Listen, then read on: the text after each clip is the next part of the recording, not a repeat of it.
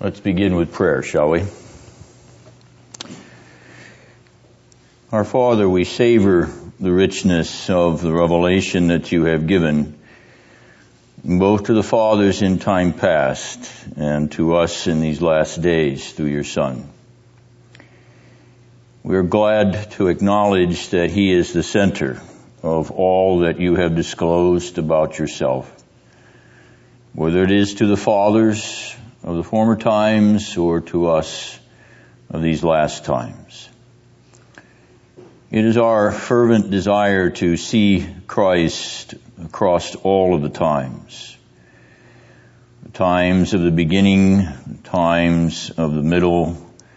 So we live in the midst of the times and the times of the end, even the end of those middle times. Lord, we see ourselves in the light of eternity, even as those who have sojourned as pilgrims in every age have made their way by faith to a city whose builder and maker is God. It is in that place that your Son has taken his seat. And it is to that place that he has invited us to sit together with him in the heavenly places in Christ Jesus. As we consider this part of your word this evening, you enable us to see your Son, see him truly, see him rightly, see him with love and deep gratitude. We ask this in Jesus' name. Amen. All right, now returning to that back page of handout number 5 this evening, I want to make some comments on the texts that are cited there. Those 2 paragraphs that are printed are summaries of what we discussed last week, particularly as we focused on the nature of the angels. You'll notice that the first one, the confession of Tarkal and Torah, are probably documents unknown to you. Tarkal is a village in northeastern Hungary, and Torah is a village in Transylvania. Does anyone know what we call Transylvania today? We don't call it Transylvania. What is the country where you would find the ancient or old nation of Transylvania? Is it Romania? It is Romania. Very good, Kay. Yes.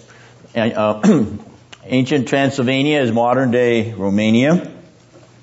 And so here we have a confession which was adopted by 2 towns, one in Hungary, one in Transylvania.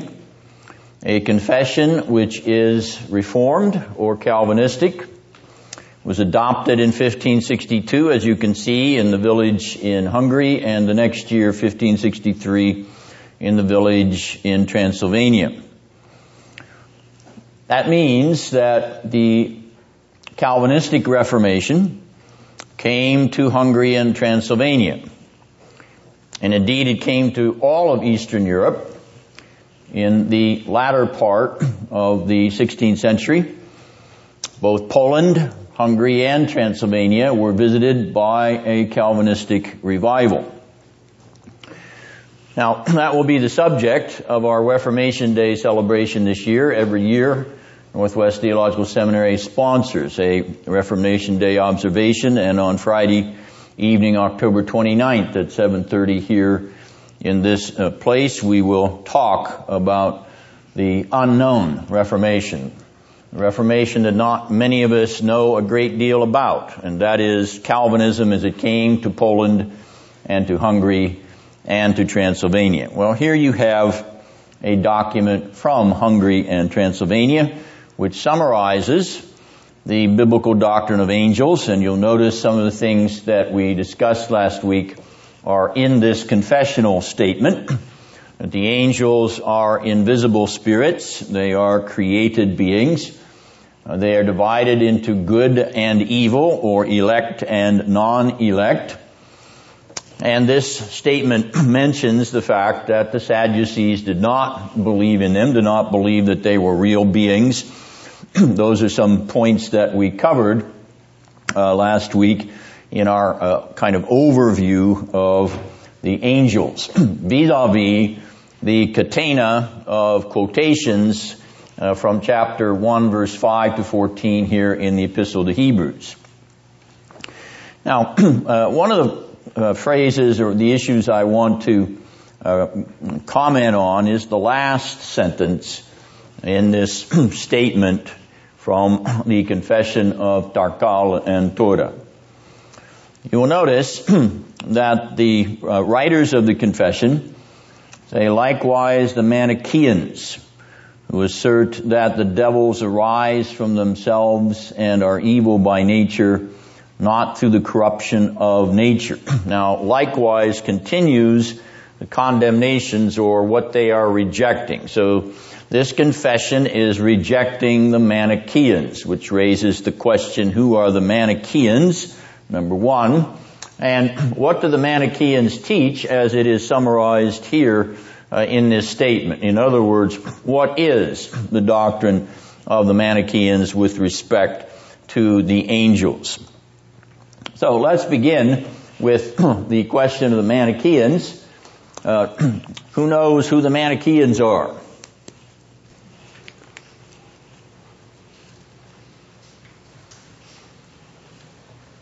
Ask our professor of New Testament who the Manichaeans are. Well, they come from a guy named Manes. Yes, Mani. And what country was he from? Was he from Iran? Yes, and they didn't call it Iran in those days. What did they call it? Persia? Persia or Parthia, yes. So he's from Persia or Parthia, from that region we call Iran today. And he lived in what century? Well, it's before Augustine, so it's probably the 2nd or 3rd century. 3rd century, very good. You're wonderfully inductive. Yes, he's a 3rd century figure. Okay, so he's actually post-Christian. And let's give someone else a chance. What is his basic orientation, or what is his basic doctrine?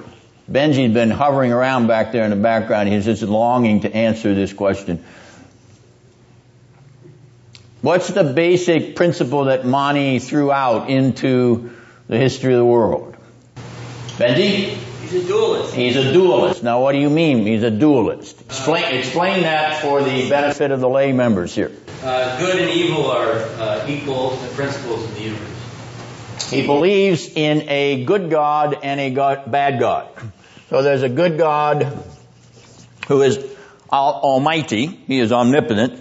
And there is a bad God who is equally almighty and omnipotent. That's what Benji meant when he says he believes in a dualism.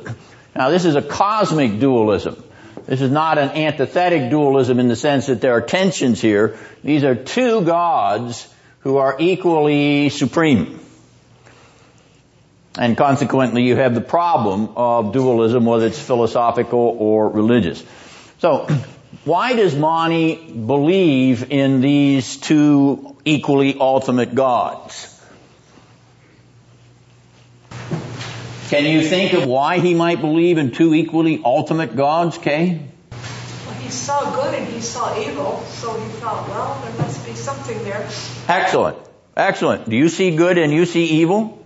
Oh, yes. Yes. But do you theorize that there's a good God and a bad God out of that? No. No? Well, why is it that he went that direction when you don't? I guess he didn't understand God. That's exactly right. He didn't understand God. I like that. Why did he think he was trying to understand God? Why did he think he had some kind of solution here? Art, what do you think? What do you think he's working with? Just make a wild guess. Sure. If God created everything good, then how did it turn out bad? All right, you're on the right track. So he's attempting to solve what? The fact of evil. Yes, he's dealing with the existence of evil. And so he cannot resolve it in any other way than say there are equally ultimate powers. Okay, one is a good power, the other is a bad power, and they are in constant conflict. Otherwise, he says, you cannot solve the question of the origin of evil. And so, Art, this evening, would you propose for us your solution to the origin of evil? Is it Manichaean? No. Kay agrees with you. Okay? Well then, what is the solution to the origin of evil? God's creatures rebelled against him. What's that? God's creatures rebelled against him. Yeah, but isn't he in control of everything? But you don't want this solution to that conundrum. So Bill behind you is going to give his answer to the solution to the problem of evil. And Bill, what do you say? Genesis 3.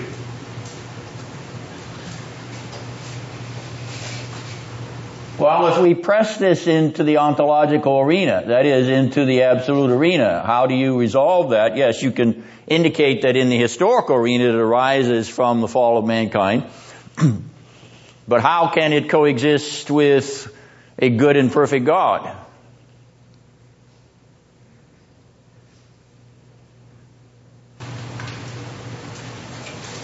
Rebellion of bad angels. How's your name, Bill? I still waiting. I thought he was dead. No, Bill, you can't have Pete bail you out.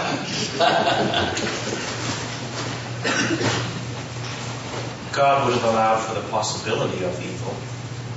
Okay, so in his determination to create the world before there is any fall, he has allowed for the possibility of the origin of evil or the existence of evil. Is he the author of it? How can he not be the author of it and yet decree all that comes to pass? And Bill says? We leave that to God. Pardon? We leave that to God. Very good. Bill says, I don't know. We leave that to God. Yes, that's the right answer. In this colloquium doctrine, we have gotten to the right point. The issue here, of course, is this constant historical discussion of how we solve this problem.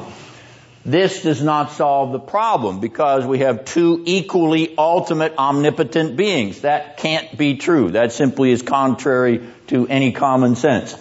So it doesn't solve the problem of evil. Having not solved the problem of evil, then what do we do with it? Well, with Augustine, who was a Manichaean. Augustine spent several years in Manichaeism. Augustine attempts to solve the problem of the origin of evil, and he solves it negatively. That is, evil is the absence of good. Duh. Yes. Come on, Augustine. My 3-year-old can say that. Why do you think that you've given some profound answer to the question?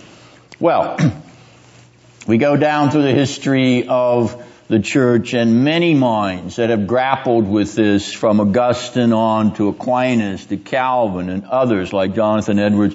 In fact, every Christian in their own way simply or more profoundly thinks about it and tries to come to grips with, how this can exist, how this can coexist. And ultimately there is no answer at the level where, as you may remember, I was pushing Bill back into the infinite mind of God before there was any actual fall or rebellion against him. So, there's nothing wrong with thinking about this. Other great minds have grappled with it. It's obviously they are part of revelation. In other words, God is revealed in Scripture as perfectly good, and yet He does control evil. How does He control evil? How does He use it for His own purposes? Joseph's famous statement, you meant it for evil, God meant it for good. How does this happen without God Himself being involved in the cause of the evil itself? That is, that He is the authorial cause, that He is the agent. And the church throws up its hands and says at some point we can't resolve that issue. We know he is not. We confess that he does not cause sin in the sense that he is the agent that is actively involved in it. He does permit it. He does order and decree it for his glory, but he is not the active author. So this is no solution, and every other solution that is attempted to propose a solution ultimately falls short at a particular point. But it has been tried, and it is worth thinking about. We just observe here that the Manichaeans don't have a cogent answer. Now, what are the Manichaeans saying? This part of the Manichaean doctrine, which is described by the confession, what are they saying? In other words, when they assert the devils arise from themselves, what are they saying there? Robert? It would seem to me that they would be saying that God didn't create these devils. He's not the first cause. They just came about by themselves.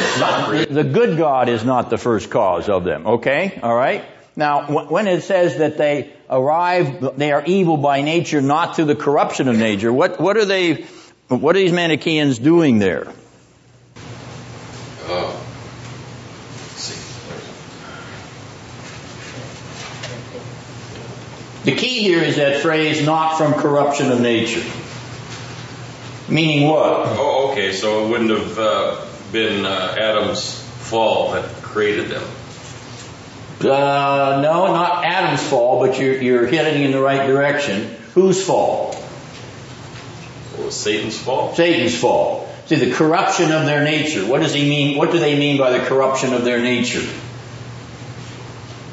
It is parallel to Adam's fall. What do we mean by the corruption of Adam's nature?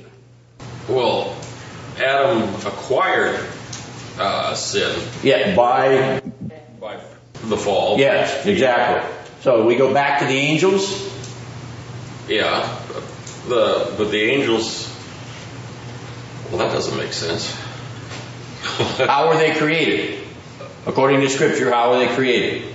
According to Scripture, they were all created perfect, just like Adam. And what happened? And then 1/3 of them fell. Right? Okay. Well, we'll argue about the percentages, but nonetheless, they fell. And in falling, what happened to their nature? The nature got corrupted. That's it. So, see, it's not by corruption of nature is what the Manichaeans are saying. Whereas the Scripture is saying by corruption of nature.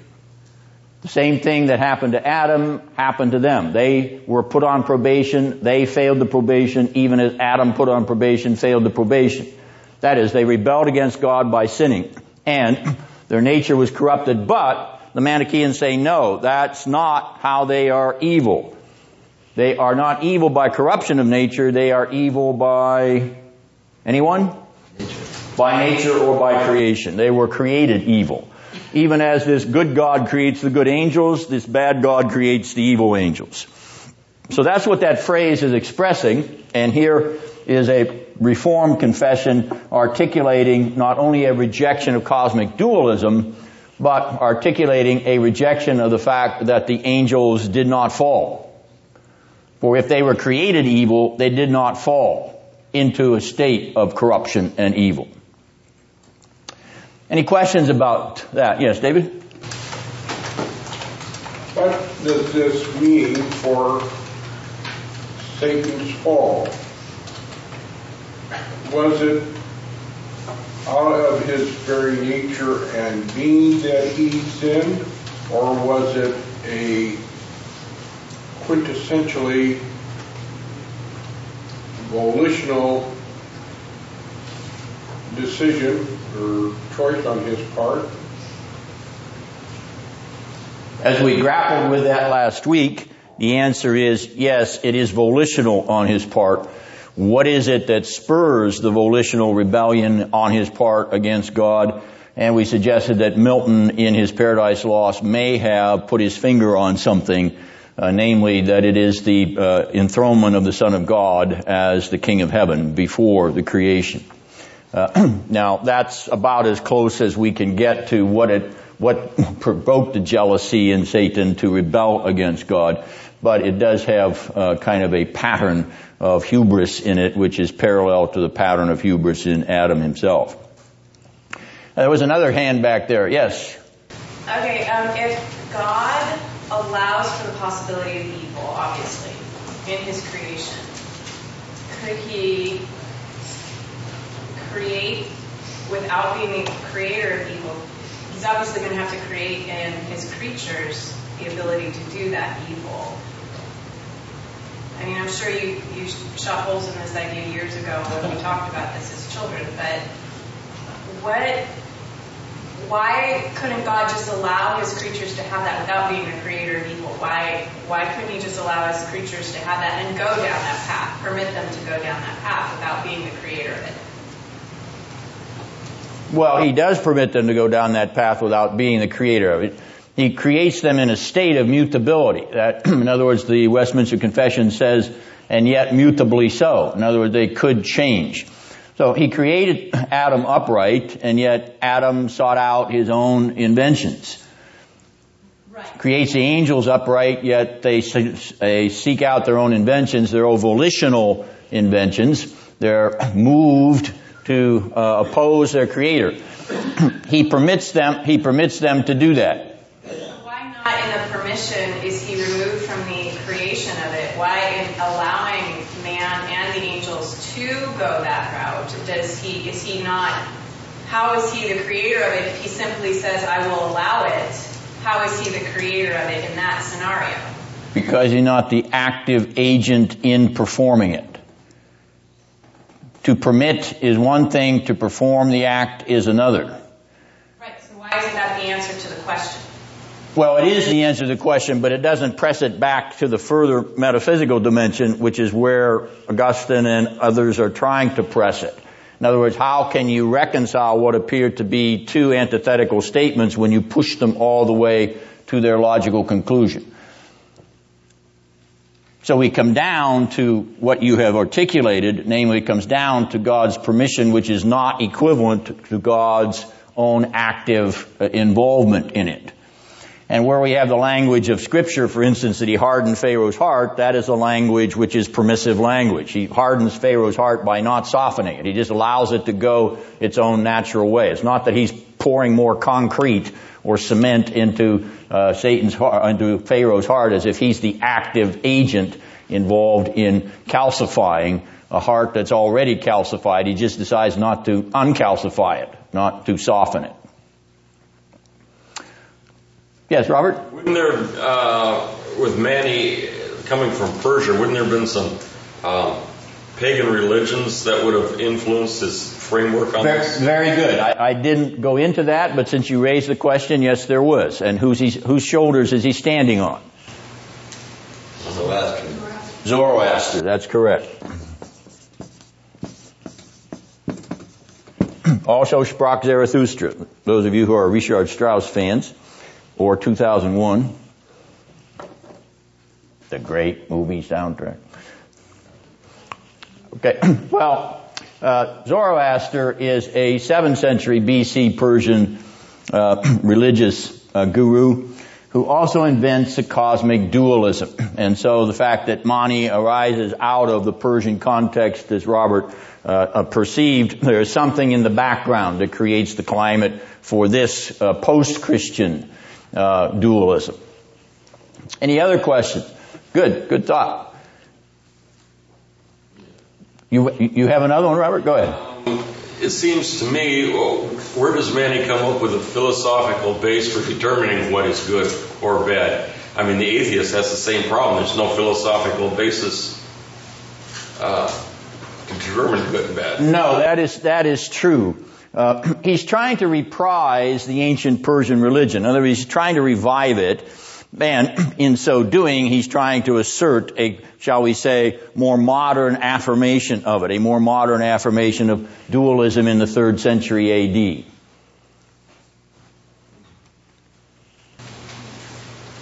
All right, now that second quotation, that second block quote, comes from the Second Helvetic Confession of 1566, another Reformed confession, When we read that it's Helvetic, what does that mean? Sarah, do you know what that means? Helvetic? Christina? Calvinistic? Is it Calvin? From Calvin? It's Calvinistic, but Helvetic does not mean Calvinistic. It's Reformed, but that's not what Helvetic means. Helvetic means what? Ben? Or was that you, Craig? No. Ben? Switzerland, yes. It is from Switzerland. Now, the next question, Ben, who wrote it? This is perhaps the most famous Reformed confession of the 16th century. More famous than any of Calvin's catechisms or confession because it had such a great impact across Europe once it was released. In fact, it will be adopted in a sense by the Hungarian and the Polish and the Transylvanian Reformed churches, as it will be implicitly adopted by some German as well as some French Reformed churches. So it's a very important document. Benji, who wrote it? Bullinger. Yeah, Heinrich Bullinger wrote it. And where is Heinrich Bullinger living when he wrote it? Zurich. Zurich, Switzerland. Why is Heinrich Bullinger in Zurich, Switzerland? How do you get there? Benji? Well, that's where Zwingli was. Exactly. And Bullinger is? Zwingli.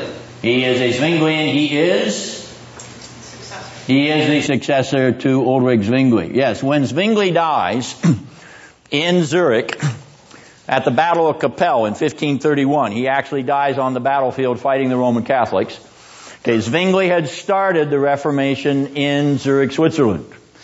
He had been attracted to it by Luther in Germany, but he took a detour against Luther's doctrine of the Lord's Supper, the Zwinglian doctrine of the sacraments. All right, well, when he died in 1531, the fathers of the city chose a man to succeed him as the leader of the Reformation in the city of Zurich, and that man was Heinrich Bullinger. Bullinger, in 1564, wrote this confession. It was published 2 years later.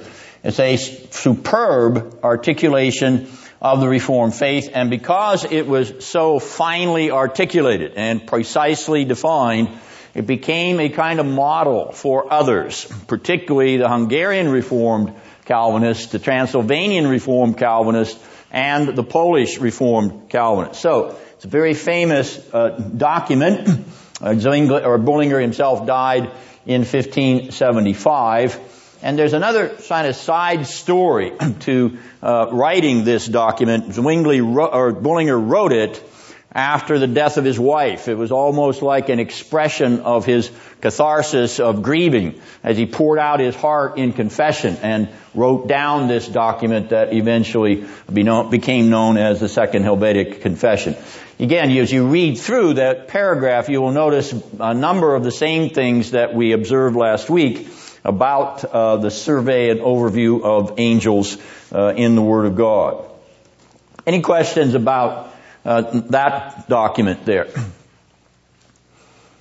All right.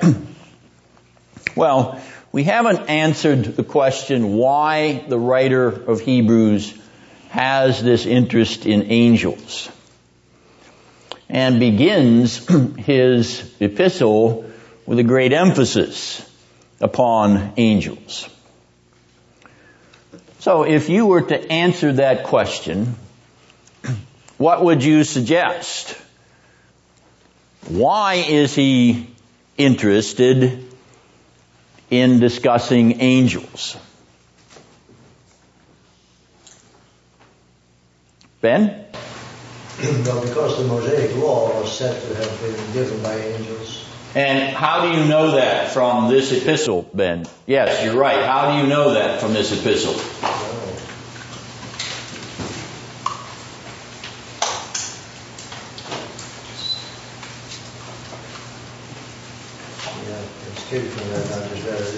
Does anybody know where it is? 2:2. Yes, chapter 2, verse 2. The words spoken through angels. All right, now obviously, as Ben indicated, this is a reference to the Mosaic Law. Well, is it because the angels have been instrumental in the giving of the law that he's concerned with angels, or is it some other nuance, some other aspect of this question? In other words, just because the law was given by angels, is that the full explanation for his concern with them?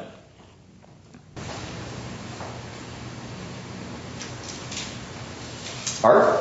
I would say he wants to compare angels to the Son and to show that the Son is superior. All right, so it's not so much the fact that the law was given through angels as this comparative aspect of the relationship between the Son of God and the angels. In fact, at the end of verse 4 here in chapter 1, he says that the Son of God is better than the angels. David, you were going to make a comment? Well, the whole Levitical order of worship, you had the Ark of the Covenant with the angels on top. And so the focus in the sacrificial system might gravitate towards that, and the true worship of God is set forth in Hebrews. So what are you suggesting? That there may have been some worship of angels involved? Perhaps. All right, let's hold on to that one and let's turn back to the book of Colossians for a moment. Colossians chapter 2, verse 18.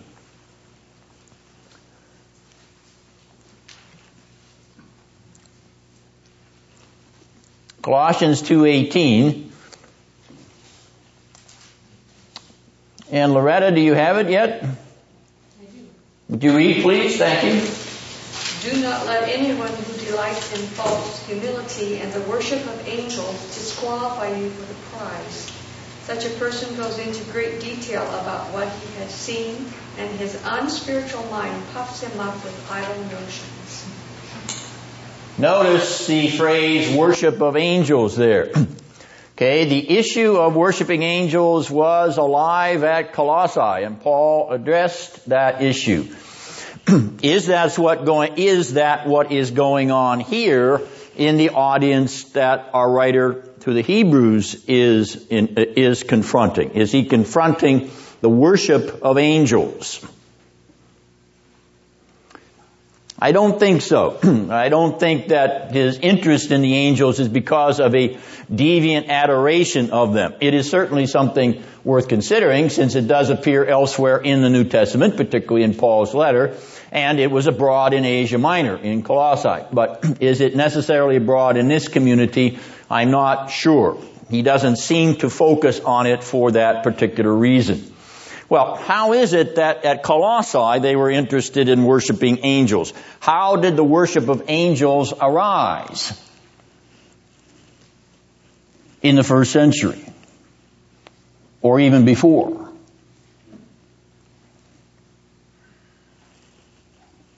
In the intertestamental period. Now, when I say intertestamental period, what do I mean? What am I talking about when I say intertestamental period? Sarai, what am I talking about? After Christ's death, before, like during the time of the apostles? No. Intertestamental. Between... Very good. So between who? So between Malachi and Matthew. Between M&M. Between the M&M boys. Right. Between Malachi and Matthew. Exactly. So this period between Malachi and Matthew, about 400 years, plus or minus, is the period in which what books are authored? Kristen? The Apocrypha? The Apocrypha, yes. And the Apocryphal books which arise out of the intertestamental period have particularly one book which features a great activity and concentration on angels. And that book is the book of Tobit. T-O-B-I-T. The book of Tobit. There comes a kind of superstition about angels that arises out of the Hellenistic Jewish experience. And that experience in the intertestamental period leaves its mark on the apocryphal literature, particularly on one book, especially the book of Tobit, that was also present in 1st and 2nd Enoch. All right, so it is conceivable that there is this kind of superstitious attraction of angelic beings, not necessarily for purposes of worship, but for purposes of superstitious actions or thinking about them in particularly bizarre ways. That is demonstrated in some of the bizarre stories in the Apocrypha, and they are bizarre. If you've ever read through the Apocrypha, you've said there's some strange stuff there. Very, very strange indeed. All right, well, the last suggestion is somewhat obvious, somewhat like Ben's comment. Ben's observation is correct. There is interest in the angels because of their relationship to the giving of the law, chapter 2, verse 2. But notice what he is doing here. He has, at the end of verse 4, talked about this better name or this better exaltation of the Son of God over the angels. He's arguing from the lesser to the greater. From the lesser to the greater. The angels are less than the Son of God. And therefore, going back to Ben's observation in 2:2, what does that mean about the word that has come? Notice, the word that was spoken by angels in 2:2 is contrasted with the word that is spoken through the Son in 1:2. His theme then is the surpassing excellence of the revelation as well as the surpassing excellence of the person involved. From the lesser to the greater. Not just the lesser to the greater in terms of the personal dignity of the Son of God, vis-a-vis the created angel, but the surpassing excellency of the revelation that's been given through the Son of God. What was spoken by him is greater than what was spoken through them. And he parallels them in the second verse of the first. He contrasts them and parallels them in the second verse of the first 2 chapters. So obviously it's this aspect of revelation through the Son which we have been featuring and concentrating on since we began to open this first chapter. The eschatological finality of that which has been revealed through the Son of God in His incarnation and in His ascension and session at the right hand of glory. But why not begin with that exalted paradigm? Why bring the angels into this narrative? Well, let's consider the narrative thesis that I have offered, namely that the epistle to the Hebrews is the epistle to the pilgrims of the New Testament age, the sojourners of the end of the age. And let's ask ourselves now, why does the writer begin with the arena of the angels? Is it because the pilgrim whom Christ himself is, the final pilgrim, the ultimate pilgrim, the pioneer and perfecter, as he's called in chapter 12 of this epistle? Is it because that final and ultimate pilgrim begins his journey in the arena of the angels?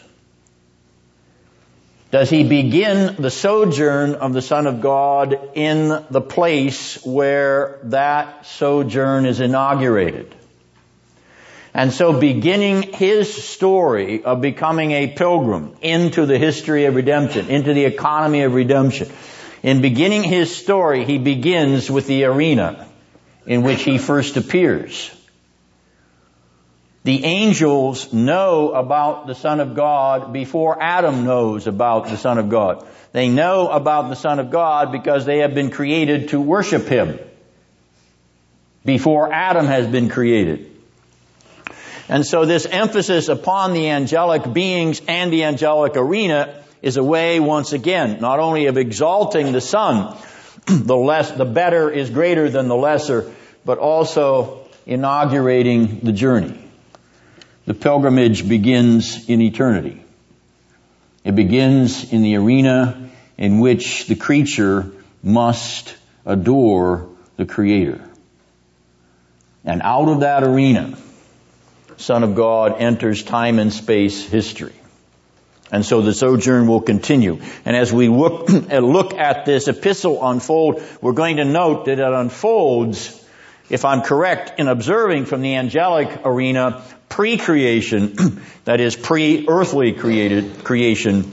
It unfolds from the arena of heaven before the creation of the earth to the arena of Adam at the creation of the earth, to the arena of Abraham, to the arena of Moses, to the arena of Israel in the wilderness, to the arena of Joshua entering into the promised land, to the arena of David, and to the arena of the prophets. In other words, we're going to watch this writer unfold the sequence of the chronology of the history of redemption by beginning with eternity, or beginning with heaven itself, and the sojourn of the Son of the Father from eternity in heaven to the earth, from the Adamic to the Abrahamic to the Davidic to the prophetic eras, all down to his appearance in his own incarnation, which is essentially what chapter 11 is doing in summarizing this great journey of the pilgrims of old. All right. Now, I may not be right about this observation, so I'm not dogmatic about it, and yet it is attractive if, in fact, the narrative thesis, the pilgrim narration, is appropriate to examining this book. Then our author is going to begin where the pilgrim himself begins. He's going to begin with his endorsement, his reception by the angelic beings in glory before the heavens and the earth are created. Any questions or comments about that? Yes, David? Well, at least to me, the comparison with angels, I have, is against the backdrop that we're in union with Christ. And while angels are, in our present world, they're superior in intellect and power and every other aspect that we could practically measure, we're in union with Christ, and He is our high priest. He is at the right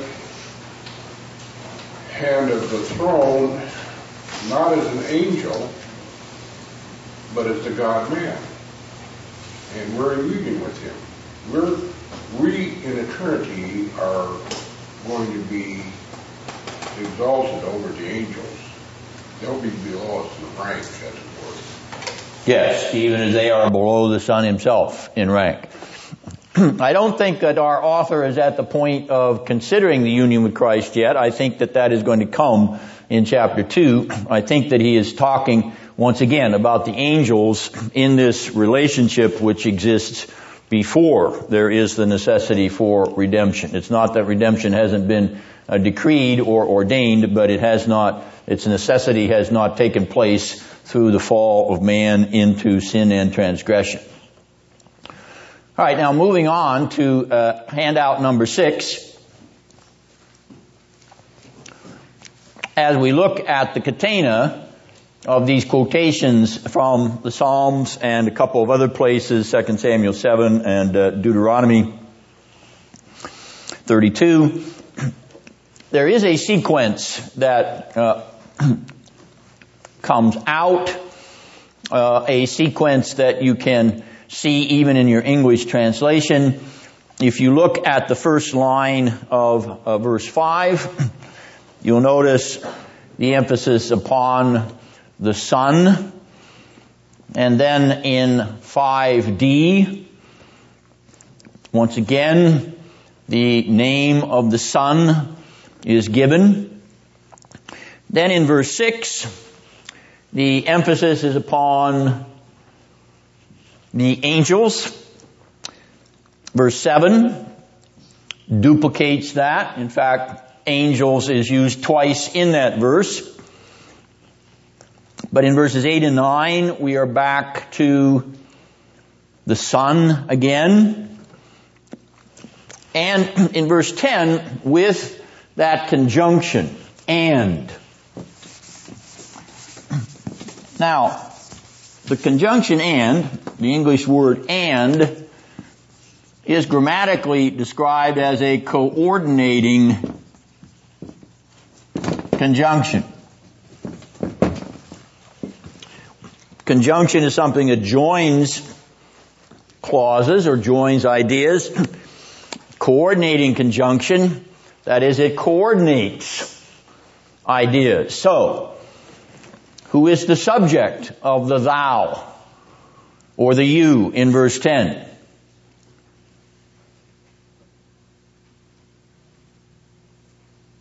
The coordinating conjunction and.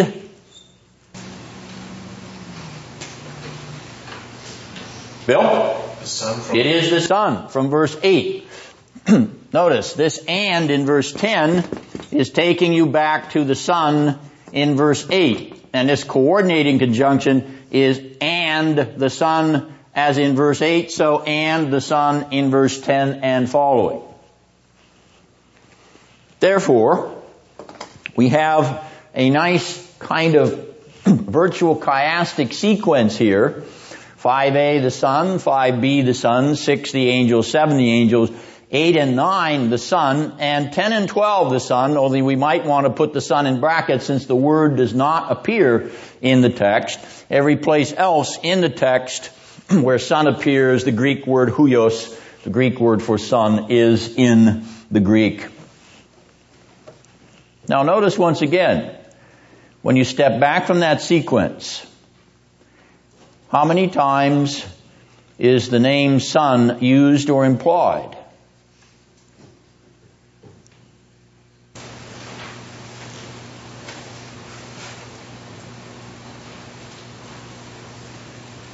You count them up. 4. 4. How many times is angels named or implied? 2. So, twice 2 is 4. The lesser and the greater is even used in the contrast of the language, the contrast of the characters in this catena. He even structures it in such a way that the name of the Son is greater than the angels by count. All right, I won't push that too hard, but nonetheless it is interesting that in fact the sequence falls out in that relationship. All right, now we have relational language in verse 5. This is a very important verse in the chapter. And by relational language, we're picking up on terms of relation. And the first one in 5a, we've already identified in the sequence. So that would be the word Son. And Son implies a corresponding relation. For if 5a specifies Son, what does that imply? Anyone? Father. Very good. All right. So, if we have a Son, we have a Father implicitly, if not explicitly. All right. Now, in the next part of this verse, we have 5b and c.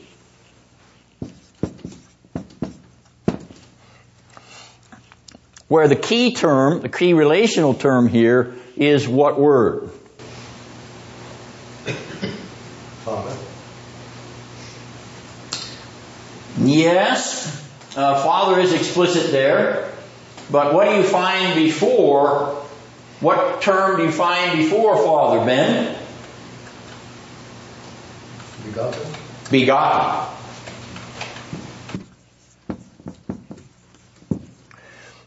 Followed by the term Father, or by the name Father. In other words, a begotten implies a begetter. Correct?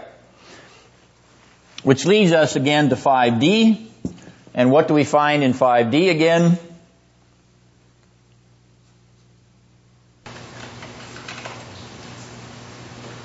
Anyone? Son again. Notice, once again, the slight chiastic structure here to the occurrence of the terms. But what is more important is the relational language. When I'm saying relational language, I'm talking about persons in relationship. A father in relationship to his son. One who is begotten in relationship to one who begets.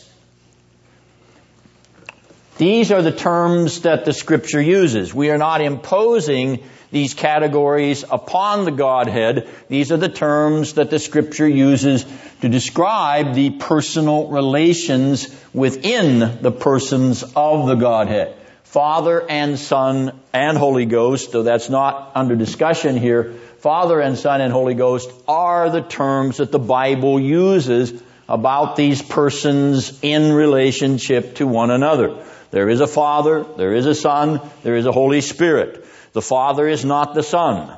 The Father and Son are not the Holy Spirit. The Son is not the Father or the Holy Spirit. The Holy Spirit is not the Father or the Son. There are three personal relationships in this one divine being. That's the language of the Bible. All right, so we have the names of the persons in relationship, particularly here in chapter 1, the Father and the Son. Now, what does this word begotten mean? It is there in the text. It comes out of the quotation from Psalm 2. It is used routinely in John's Gospel, the only begotten Son of the Father. It is used in 1 John. It is a term that appears over and again in the New Testament. What does it mean? Does it mean to create? Does it mean to bring into being? To bring into existence? Is that what the term begotten means here in Hebrews chapter 1 verse 5, in Psalm chapter 2 verse 7? Let us think about that. If the word begotten means to bring into being, to bring into existence, then there was a time when He was not. He was not what? Non-existent. Non-existent. And then there was a time when Came into being. and with respect to the one who brings him into being, He was not Father. he was not a father. Okay, that phrase, apaternal, on your outline. When we have that a prefix before a word, like atheist, asymmetrical, what's that mean? Not means not. Yes, an atheist says there's not a God. Asymmetrical, it's not symmetrical. Apaternal, he was not father. All right, let's understand what we're saying here. If we are saying that begotten means created, then there was a time when the Father was not a father. And yet the Bible talks about a Father and a Son and a Holy Spirit, and doesn't talk about a person of the Godhead who is never Father. He is always Father. He is never apaternal. But if begotten means created, then there was a time when he was not a father. There was a time when he was alone, simply as a solitary person. You follow that? Loretta, you follow that? Okay. How about you, Kay? You follow that? Yes. Okay. We're trying to think about whether the Father ever was not a Father. All right, now the next question is, if there is not a time when the Father is not a Father, is there a time when the Son is not a Son? Very good. Why, Kay? Because of the Father wouldn't be a Father. Excellent. Excellent. You just answered Arius. Athanasius is proud of you, Kay. All right. So, notice what we're doing here. We're talking about the language of personality that is there in the Scriptures. The Scriptures talk about God the Father. They name Him that. All right. Now, they also talk about God the Son. If there was a time when the Son was not in existence and had to be created or made, then there would be a time when the Father couldn't be called Father. So as long as there has been a Father, so long has there been a Son. And how long has that been? Eternity. From all eternity. As eternal as the Father is, so eternal is His Son. There was never a time when the Father did not have His Son alongside of Him. There was never a time when the Son did not have His Father alongside of Him. They were personally related. Always, eternally, personally related. Was as long as there was the person of the Father, so long was there the person of the Son. Because if He was created, then there was a time when there was no Son of the Father. All right, so the imprint of the Father's what is upon the Son?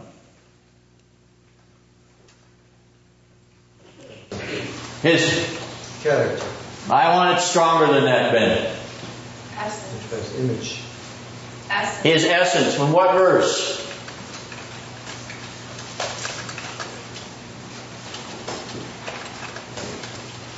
Notice verse 3. We've already covered this.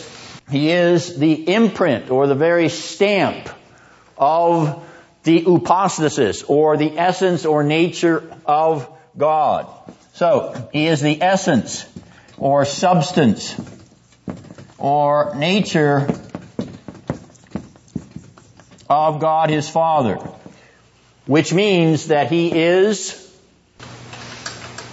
God. He is God. If He has the nature of God, He has the essence, the substance of God, then He is God. So, the Father is God, the Son is God, the Holy Spirit is also God. But these are not three gods, but one God. Thank you, Athanasian Creed. Another good reason for you to read it and recite it. But notice the argument as it's proceeding here. The Son has already been described as the very nature and essence of God His Father. And now here, in this verse, the writer talks about how that nature, how that essence, how that substantial deity is communicated to Him. It is communicated to Him by being begotten. All right, now, how does the Father beget? Kristen? Eternally and in accordance with His nature. Let's start with in accordance with His nature. The Father begets in accordance with His nature. What is His nature? God. Godness. So He begets in accordance with His godness nature. Does He beget a creature? Good. Why? Because God Himself is not a creature. Very good. If I beget a son, do I beget that son in accordance with my nature? And I am a creature. So I as a creature beget a creature. When I beget in accordance with my nature, I beget a creature. When God begets in accordance with His nature, He does not beget a creature. He begets God, God the Son. God the Father begets in accordance with His nature, God the Son. All right, you follow this. The answer to begotten here is how it is used with respect to the nature of the being who is being described as begetting. You cannot take the definition of the word begotten and say, well, Dennison, you've begotten sons, which I have done. 2 sons, 2 daughters. I don't want to leave them out. You've begotten sons and daughters. Okay? But your sons and daughters aren't eternal. Therefore, when God begets something that is not eternal. What's the flaw in the logic? The flaw in the logic is not realizing that we've moved into a different category of being when we're using this term begotten. Begotten with respect to God means that He begets in accordance with His nature. As begotten with respect to a creature means to beget in accordance with a creature's nature. Your Jehovah's Witness door knockers will not understand it. They cannot get that. But that is the point that you have to emphasize, because they will trick you with their Watchtower handout and say they come to talk to you about the Son of God. If you ever enter into a dialogue with them, that is exactly where the discussion will go, as all of us know who have dialogue with them. They will come to you to talk to you about the Son of God, and you will immediately be caught off guard. Son of God? Well, I didn't think you people believed in the Son of God. Well, of course we believe in the Son of God. Just like you have a son, Mr. Dennison. See? God has a son. Just like you begot your son, Mr. Dennison, God begot His son. Just so like your son is a creature, Mr. Dennison, God's son is a creature. That's the mantra that they have memorized, and that's what they will describe and promote at your doorstep. Don't let them in the house. Not unless they agree to take something from you, which they will never do, or unless they agree to have a sit-down discussion, which I did with one of their bishops for 5 hours one night. It was a very interesting evening. Very challenging. Extremely challenging. But it was clear at the end of the day that he did not believe Jesus was God. And he didn't think that I'd proven from the Bible that He was. The one passage he could not answer was John 20:28, where Thomas says to Jesus, "My Lord and my God." That is the one text that every Jehovah's Witness stumbles over. They can't come to grips with it. Question? Yeah, don't they anthropomorphize God? Isn't he human? No, that's Mormonism. But I remember seeing in a Watchtower pamphlet a physical God, like a person, a man person, God. They may portray Him that way. I'm not aware that they have an anthropomorphic doctrine of God. The Mormons definitely do. Do you know that, Benji? Do you know that they have an anthropomorphic doctrine of God? No, I'm not sure about that, but I have seen the pictures, and in some discussions, they do talk as if that's how God looks. Yeah. So, I haven't done. Yeah, the iconography or the representation is one thing. Whether they actually believe it's concrete, I'm not aware of that, but I may stand corrected. All right, now to finish this off, the relationship of the Father to the Son is the relationship of an uncreated Father to an uncreated Son. And we'll leave it there and take your break, and we'll come back to discuss the meaning of the word today.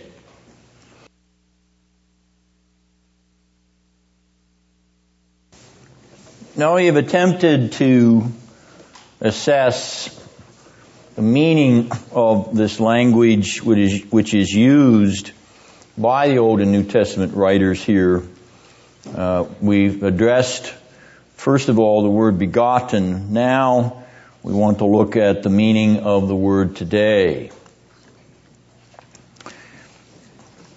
And we ask ourselves, is this word today, in this context, a temporal word, a temporal clause?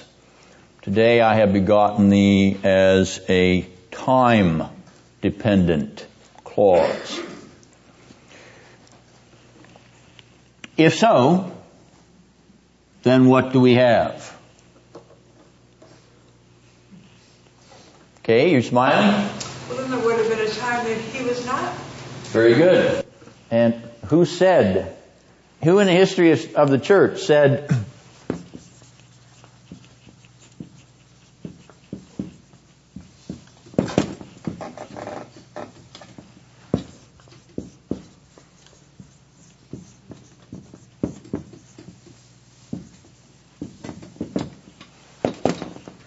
who said there was a time when he, the Son of God, was not? Do you know who said that, Kay?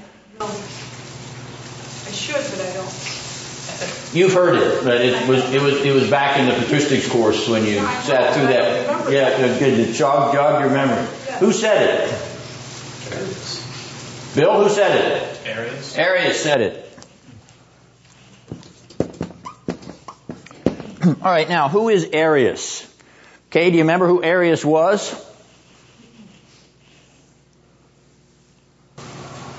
No. Back to Bill. Who's Arius, Bill? A heretic. He is a heretic. That is true. What century? 4th century.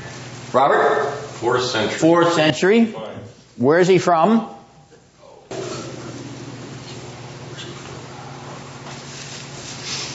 Where's he from, Pete? You would ask me that one. I knew all the other ones.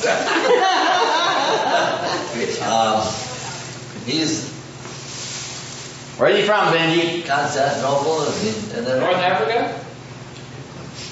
Where is he from, Ben? Do you know? No, I do not. Come on, Benji. Where is he from? I can't remember. Presbyter, right next door. Huh? Bishop is Alexander of the city. He's a presbyter in the bishop's episcopus, duchy, his episcopacy. Alexandria, Egypt. Okay, he's from Alexandria, Egypt, and he begins to preach this. And the bishop of the city, namely Alexander of Alexandria, begins to smell a rat. And so he calls him in, and he examines him. And the first time he examines him, he lets him off because Arius does not say this. But the second time that he examines him, Arius has made a confession in which he has declared this very stunning and blasphemous statement. And that, of course, leads to what? This whole Arian tempest in a teapot leads to what? Anita, what's it lead to? Robert, what's it lead to? This controversy? Yes, it leads to the Nicene Creed. To the Council of Nicaea and the Nicene Creed.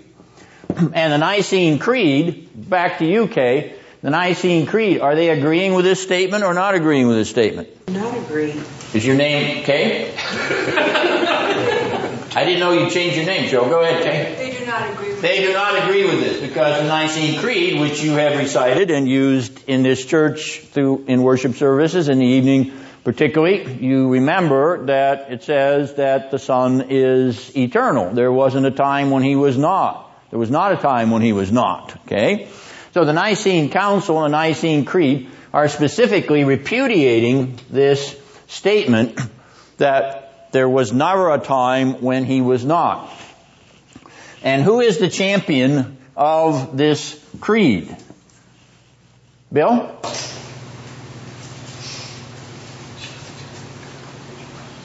Brett? Who's the champion of Nicaea? Athanasius. Athanasius, correct. Whom I commended to you last week and encouraged you to read his Incarnation of the Word, which is up on the internet. You could read it in about 3 or 4 hours. There's some parts of it you could skip over, particularly the more philosophical parts. But that book by Athanasius, which is available free of charge on the internet, on the Incarnation of the Word, is a wonderful defense of the deity of Christ and of His eternal generation. But just if you don't want to take on the book, though it would be good for your soul, there are lots of things that would be good for your soul rather than the fluff you pick up in the ordinary Christian bookstore. But at any rate, if you don't want to take on the book, take a look at that Athanasian Creed, which is in the gray hymnal here and in any old traditional Psalter hymnal, and also can be found on the internet free of charge. You can take a look at the Athanasian Creed as a very fine summary of the Nicene theology. Okay, well, back to the clause temporal. There is not a time reference here in the word today because, again, the word is relative to the being using it. In relationship to the being saying today. So that for a created being, it would refer to a temporal sequence. But for an uncreated being, it refers to an atemporal sequence. That is, a sequence not in time. All right, now how can I say atemporal another way? One word for atemporal. Stephen? Eternal. Eternal. All right, so this today is an eternal today. Because the being who says that today I have begotten thee is an eternal being. Today for an eternal being is an eternal today. It is not a created today. It is not a 24-hour period like our created today, a today in which we as creatures live in and under.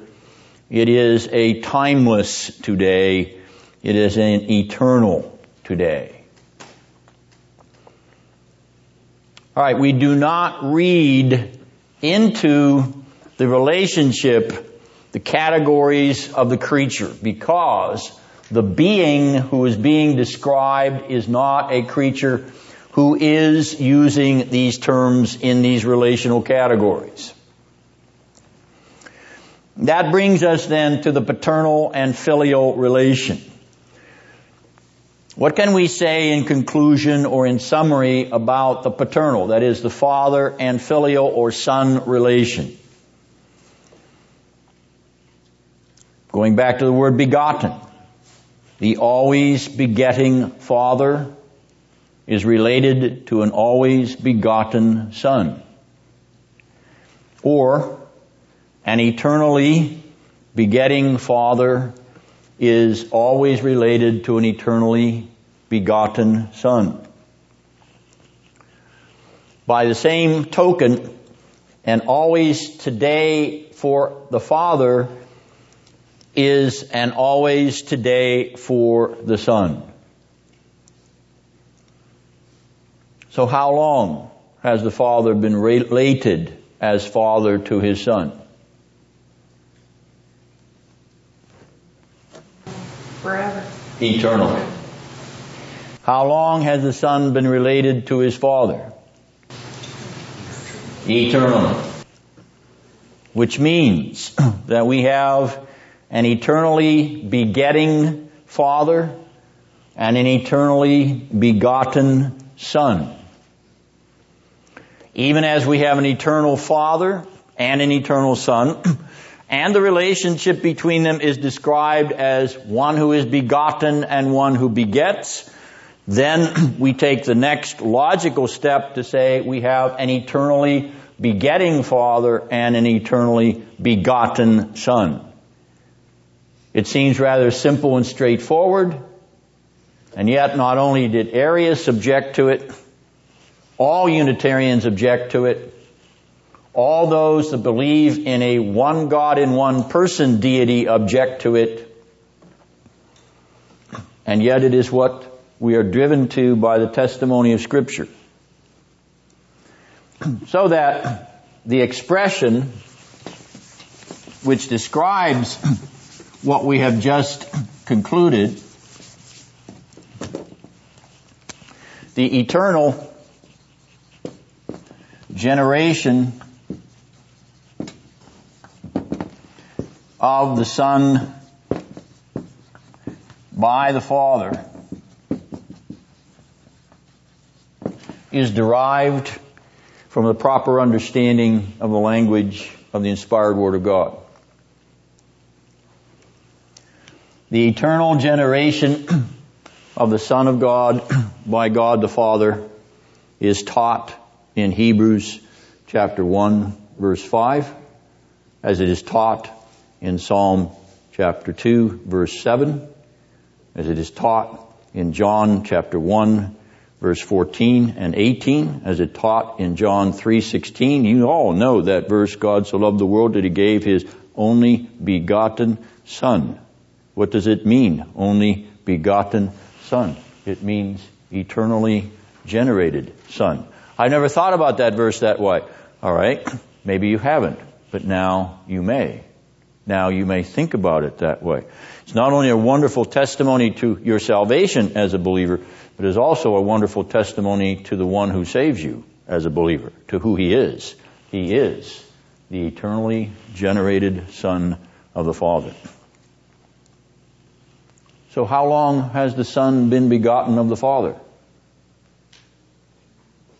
From all eternity to all eternity, because it is the eternal relationship between the Father and Son, the relationship between two eternal persons of the Godhead.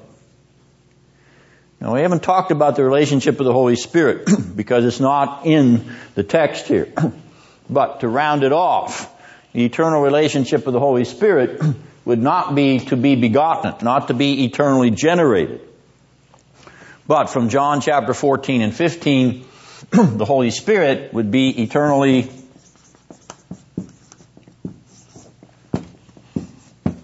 proceeding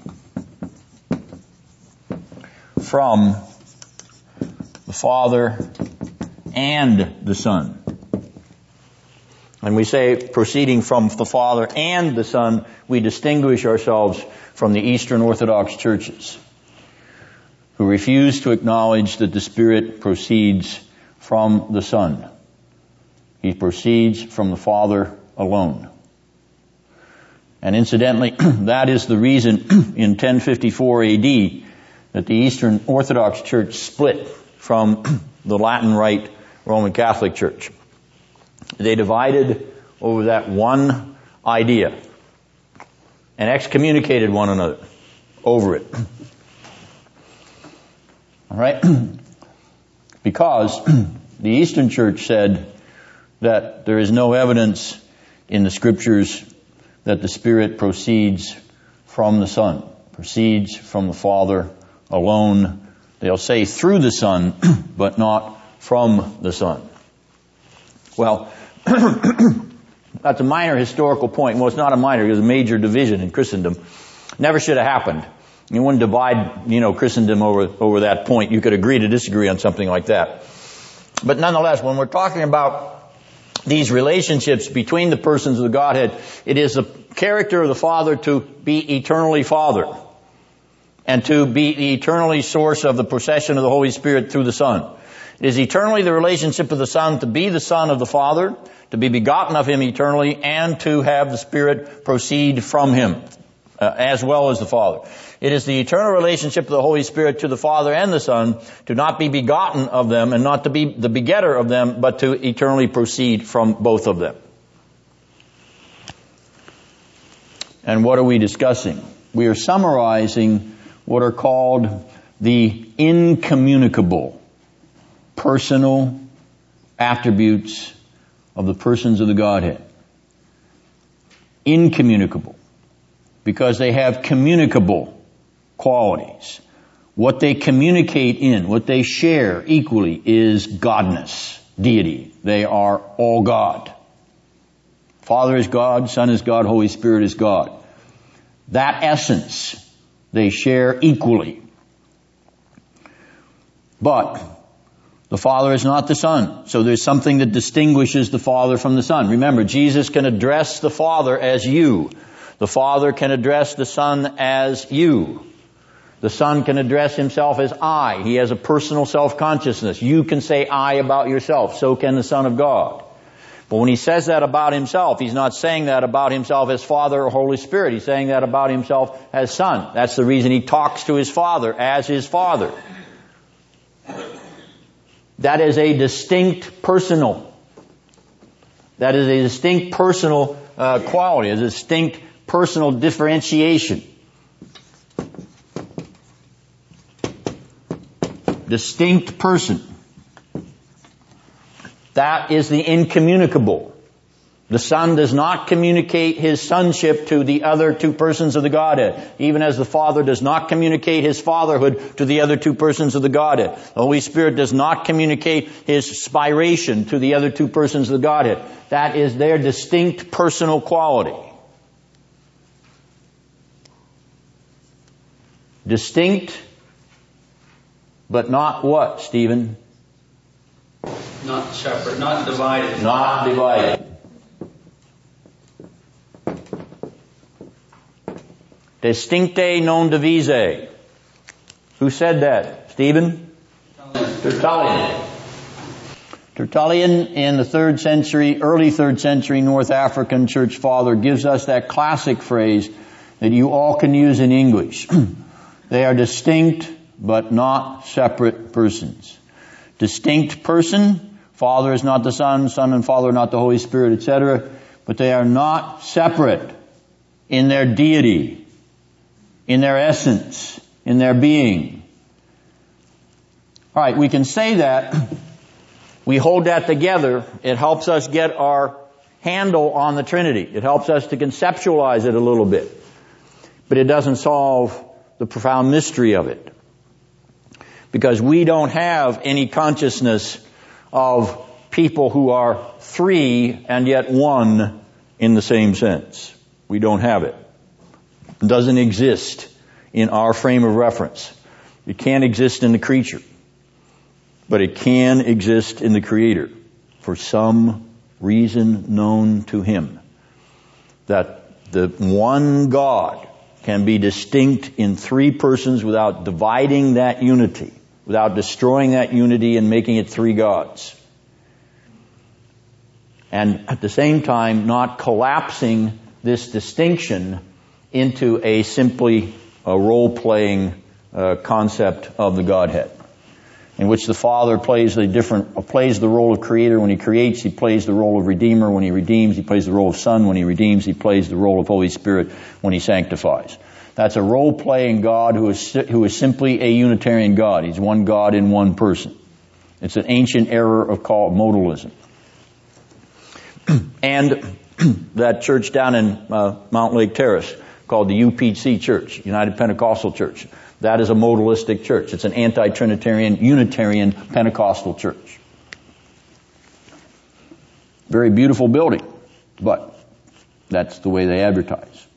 They got a radio show every Saturday afternoon. You turn them in and listen to them. They can talk to you all day long about why only begotten means that it's just another role that the Father, the one God, plays. Okay. Any questions about that? Now let's confirm some of our discussion as we look at these quotations from the Confessions, beginning with the Westminster Confession of 1647. In the unity of Godhead, there be three persons of one substance, power, and eternity. What synonym could we use for substance there? Anyone? Essence. Nature. Okay? God the Father, God the Son, and God the Holy Ghost. There are the three persons of the Godhead distinguished. The Father is of none, neither begotten nor proceeding. Notice, the Father is a Father. He is not a begotten person of the Godhead. He is not a proceeding person of the Godhead. He is a Father in the Godhead. The Son is eternally begotten of the Father. Here is the Westminster Confession affirming the eternal generation of the Son of God. The Holy Ghost eternally proceeding from the Father and the Son. Notice the proof texts that are given there. Some of them we have already looked at. And those we haven't looked at, you can examine yourself at your leisure. So here is what some regard as the crown of the Reformed confessions, the most precise confessional Reformed document ever written. And it is affirming the traditional historic Orthodox doctrine of the Trinity, namely there are three persons in the one divine essence. Their names are listed, and they are distinguished in terms of their incommunicable properties. Namely, the Father is not begotten or proceeding. That's His incommunicable property. The Son is distinguished by His communicable property of being incommunicable property, rather being begotten of the Father eternally. And the Holy Ghost is distinguished by His incommunicable property of being eternally proceeding from the Father and the Son. There is your unity and distinction. Your essential unity and your personal distinction, without dividing or separating the Godhead in its essence. Now, the second document takes us back to Geneva and the confessions of the students at Geneva in 1559. How is it that we come to have students in Geneva in 1559? Who is the leader of the city of Geneva in 1559? Do you know, Brett? John Calvin. It is John Calvin. How long will he live? He dies in 1564. Very good. He dies in 1564. Now, how is it, Brett, that in 1559 he has students? That's a mystery to me. I didn't know. You did so well. I thought that I would press you one more. Bill, can you help him out? Did he set up an academy? He set up the academy. When Calvin came to Geneva for the second time in 1541, he longed to build a school. He wanted a school, but he had to overcome the tension and the polarization in the political echelons. Yes, he fought with bureaucrats. And so he finally accomplished the establishment of the academy, the Geneva Academy, in 1559. And he invited somebody to come to be a professor in that academy. Do you know who he was? Theodore Beza, correct. And you jump down two confessions, you see Beza's confession. We'll come back to that in a moment. All right, so the students at Geneva in this academy write or subscribe to a confession. Now remember, Calvin is in the city approving and endorsing this confession. This is his city and his academy. And therefore the confession comes with his endorsement. What do they say? The students confess one God, in whom it is necessary for us to acquiesce, that we must worship and adore Him. And in that one we must place all of our hope. And although He is one simple essence, give me a synonym for essence. Substance. Nature. All right? He is nevertheless distinct in three persons. Where did they get that idea, Stephen? Tertullian. They're going back to the ancient language of distinct but not separate. For I acknowledge that in this simplicity, in the one essence, what they mean by simplicity is in the one essence of God, there is the Father who has begotten His Word from eternity. How long has the Word been begotten according to Calvin's students? Forever. Eternally. Does Calvin believe in eternal generation? You betcha he does. You betcha he does. And I therefore defy anyone to look at the primary documents and say that John Calvin does not believe in the eternal generation of the Son of God. Read the primary documents. All right, now next we come to Lattanzio Ragnoni. Now, who is Ragnoni? He is a pastor in Calvin's Geneva. But he is not the pastor of Calvin's church. With that name, he's the pastor of what church? Italian. The Italian church. Yes. When Calvin is preaching at Saint-Pierre to the French-speaking audience in Geneva, there is a refugee congregation of Italian expatriates who have fled Roman Catholic Italy and have settled in Geneva. And they have a church.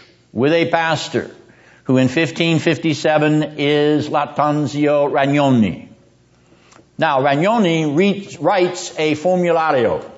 Now, the formulario is his creed, his confession. It comes out of the context of the Italian humanists insinuating themselves into that Italian congregation in Geneva and beginning to preach Unitarianism. Who was the most famous advocate of this that Calvin had to deal with? Bill? Sadoleto? No. He's Roman Catholic. None of Simons? Pardon? None of Simons? No, he's Anabaptist, and Calvin didn't have to deal with him directly. Who's the most famous Unitarian or anti-Trinitarian that Calvin had to deal with? Michael Servetus, correct. And what happened to Servetus? He came to Geneva in 1553, was arrested, and was executed, but burned at the stake 6 years before this formula was written. That doctrine of Servetus's was brought by other Italian humanist disciples of Servetus and insinuated into the Italian congregation of Geneva, so that in 1558 they wrote their own Trinitarian confession, and a year later their pastor wrote his complete creed, in which he states, as for the Son, we believe and confess that He is God with the Father. No Servetan, no anti-Trinitarian would say that. Son, unique in His nature, eternally generated of the same substance, equal to the Father in all things. So what is the doctrine of the Italian Calvinistic Church in Geneva during Calvin's own pastorate or leadership of the city? It is the doctrine of the eternal generation of the Son, of the Father, of the same substance of the Father. Once again, Calvin knew about this statement. He knew about the confession in 1558 of the Italian Church.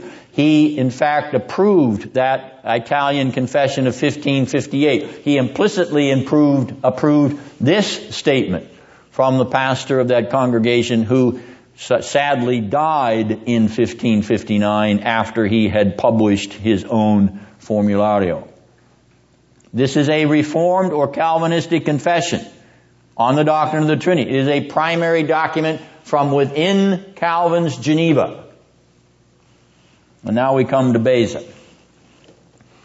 Beza's confession is the confession of a man who was a great friend of Calvin for the last 5 years of Calvin's life, from 1559 when he came to the academy to 1564 when Calvin died. And what happened to Beza in 1564? Anyone? Took over Calvin's. He succeeded Calvin as the leader of the Reformed Church in Geneva. So he is Calvin's successor. This confession, which Beza printed in 1560, was actually written years earlier. But notice what Beza says. We believe that Jesus Christ, concerning His divine nature, is the only Son of God, begotten from everlasting and not made, one with the Father in substance, co-eternal and consubstantial. What does the word consubstantial mean? Exists with. Not sharp enough yet. Consubstantial. That's the same substance. Of the same substance, correct. And where does that phrase come from? Of the same substance.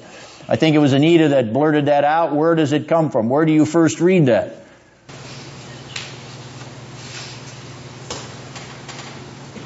Bill? Nicene Creed. Yes, comes from the Nicene Creed. And the Greek word homoousios, which means of the same substance. It's translated in your English version of the Creed that the Son is of the same substance with the Father. Consubstantial. In some of the older versions of the Creed. All right, if He is of the same substance, how is it that He shares the same substance? Because He is eternally begotten of the substance of the Father. Co-eternal means equally eternal. Co as a prefix means equal. Con means equal or along with. So Beza, another Calvin contemporary, affirms the eternal generation of the Son 4 years before Calvin dies, publishes this confession in Latin and in French so that Calvin knows about it. It is inconceivable that Calvin would not have checked off on it. And now we come to the Confessio Cattolica of 1562 of the Hungarian Reformed Church from Budapest, and the great Hungarian reformer, great Hungarian Calvinistic reformer, Peter Melius. All right, notice the expression here. The substantial work ad intra, or property of the Father, is to beget the Son, of the Son to be begotten, and of the Holy Spirit to proceed from the Father and the Son. Now, that clause, ad intra, means what? Among themselves. Among themselves, or from within. From within. Notice, this is talking about the internal, essential Godhead. What they are in and of themselves, not what they are with respect to the creation, to the economy of redemption. This is not the economic Trinity, this is the essential Trinity. Okay? So, within themselves, it is the property, it is the personal, incommunicable property of the Father to beget. It is the personal, incommunicable property of the Son to be begotten. It is the personal, incommunicable property of the Holy Spirit to proceed from the Father and the Son. Here is a Calvinistic confession written before Calvin dies in 1562, a confession of which he was informed. And once again, this confession affirms that the Son is begotten of the Father. I would say, and add eternally begotten, because it's implicit if not explicit. And if it's not explicit, then we come back to another Hungarian and Transylvanian confession, Darkal and Torda, which we have noted before this evening. And notice what this confession does say. We believe in God the Father, whose person is not the Son, although He begat His Son from eternity. So this very same East European nation, Hungary and Transylvania, is affirming what the Hungarian confession, Confessio Cattolica, is saying in 1562, implicitly making it explicit. He begat His Son from eternity. Once again, a Calvinistic confession affirming very clearly the eternal generation of the Son of God. Now, are these confessions inventing this doctrine or this notion of the eternal generation of the Son? No. They are reading Hebrews chapter 1 verse 5, Psalm chapter 2 verse 7, John chapter 1, chapter 3, etc. They are reading the Bible. The confession is not imposing a notion on the Bible. It is deriving these ideas from the Bible, as you saw in our laborious tracing out of the meaning of the term begotten and today in Hebrews 1:5. Therefore, the confession is a summary of the teaching of the Scripture. It is not a replacement of the Scripture by the traditions of men. Insofar as it agrees with the interpretation of the exegesis of the Scripture, it is a biblical condensation of the meaning of the Word of God. And although it does not replace the Word of God, it is nonetheless an aid to our understanding in summary fashion what the Word of God teaches. Every one of these statements, as you can see, has proof texts attached to it. That is, passages from the Bible in which those phrases are supported by a verse of the Scriptures.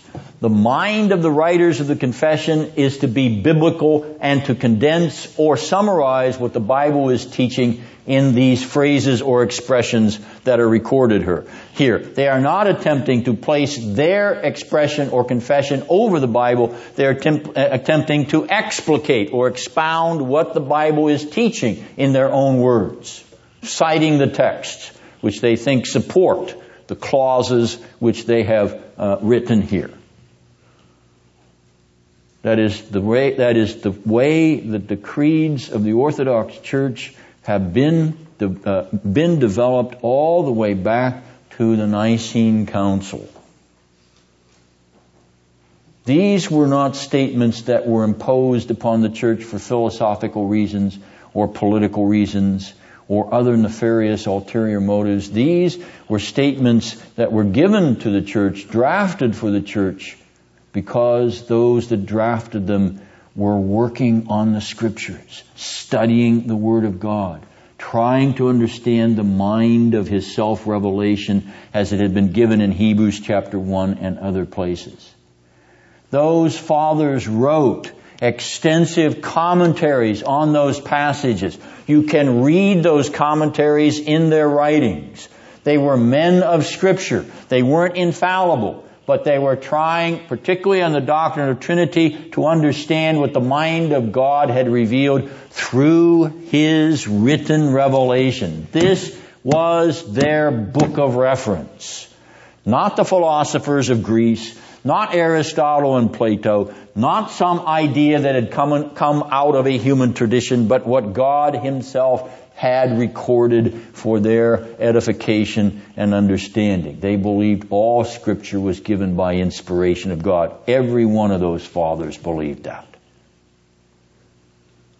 So don't come to me and say that the Nicene Creed is an invention of a Greek church, arguing on the basis of Aristotelian, Platonic, or other Greek philosophy in a way to squeeze the church into their own political mold. Don't tell me that. That is not true. That is not what those writers of that document say about why they were writing it. They say they are writing what the Scriptures teach. That is their authority. That is what they are appealing to. Now, why do we belabor this? Because in the Reformed Church today, there are those who reject the eternal generation of the Son of God.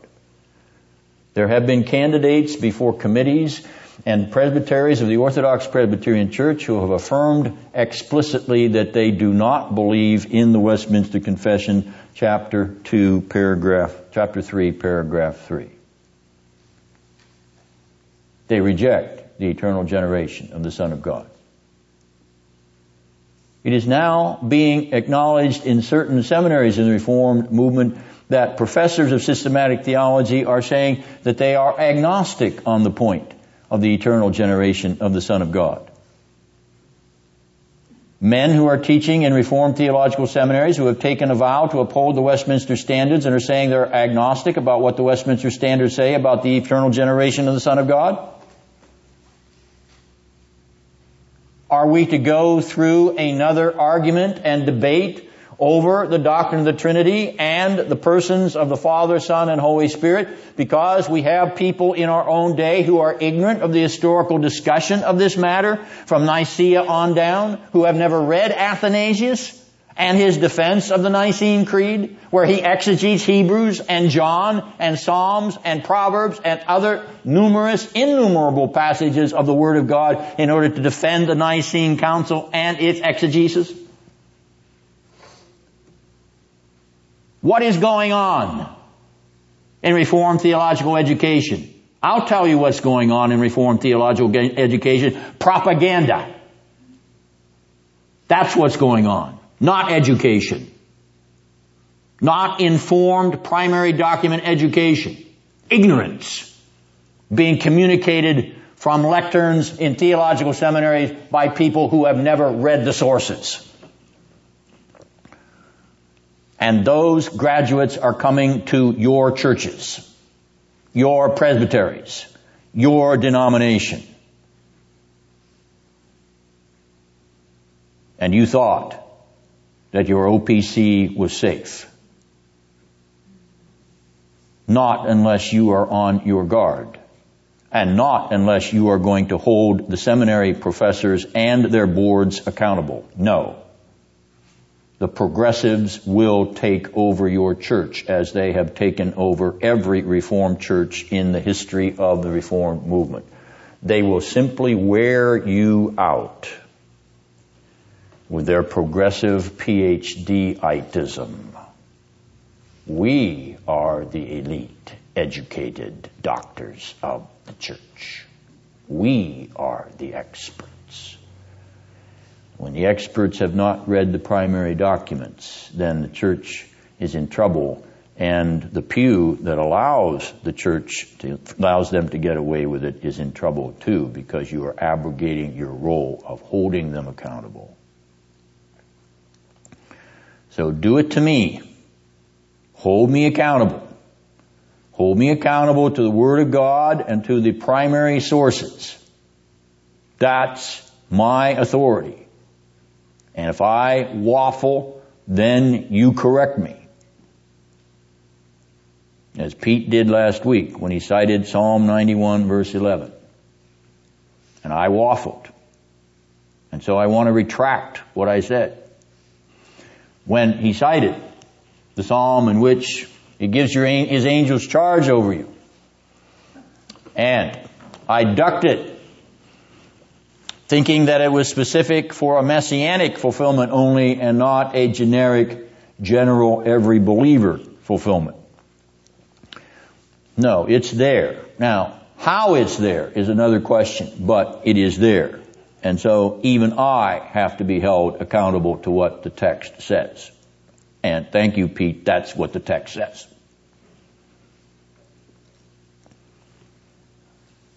All right, we run out of time, though we have not run out of the sheets. So bring your sheets back next week. But you'll notice that the quotations come from the volumes that I am editing and compiling. That is the compilation of the Reformed Confessions of the 16th, 17th century in English translation. Second volume was published in April. Third volume, Lord willing, maybe next year sometime. But at any rate, you can actually get the full volume. You get the full text of each of these confessions. Once again, good for your soul. Good for your soul, yes. They're thick. They're 1,000-page volumes. You know, that's good door stoppers, paperweights. But it's also good Christian edification. Benji, comment, question? There's also a nice review of the first volume in the latest New Horizons as well that you should take a look at if you want. Yes, that was a very pleasant surprise. I'm very grateful to Mark Garcia, who is pastor of the Orthodox Presbyterian Church in the Moon Township area back in western Pennsylvania. Did you know he was going to do it? No, I did not. I did not. On the table back there. Help yourself. Get one bunch more. Bonsoir, mesdames et messieurs.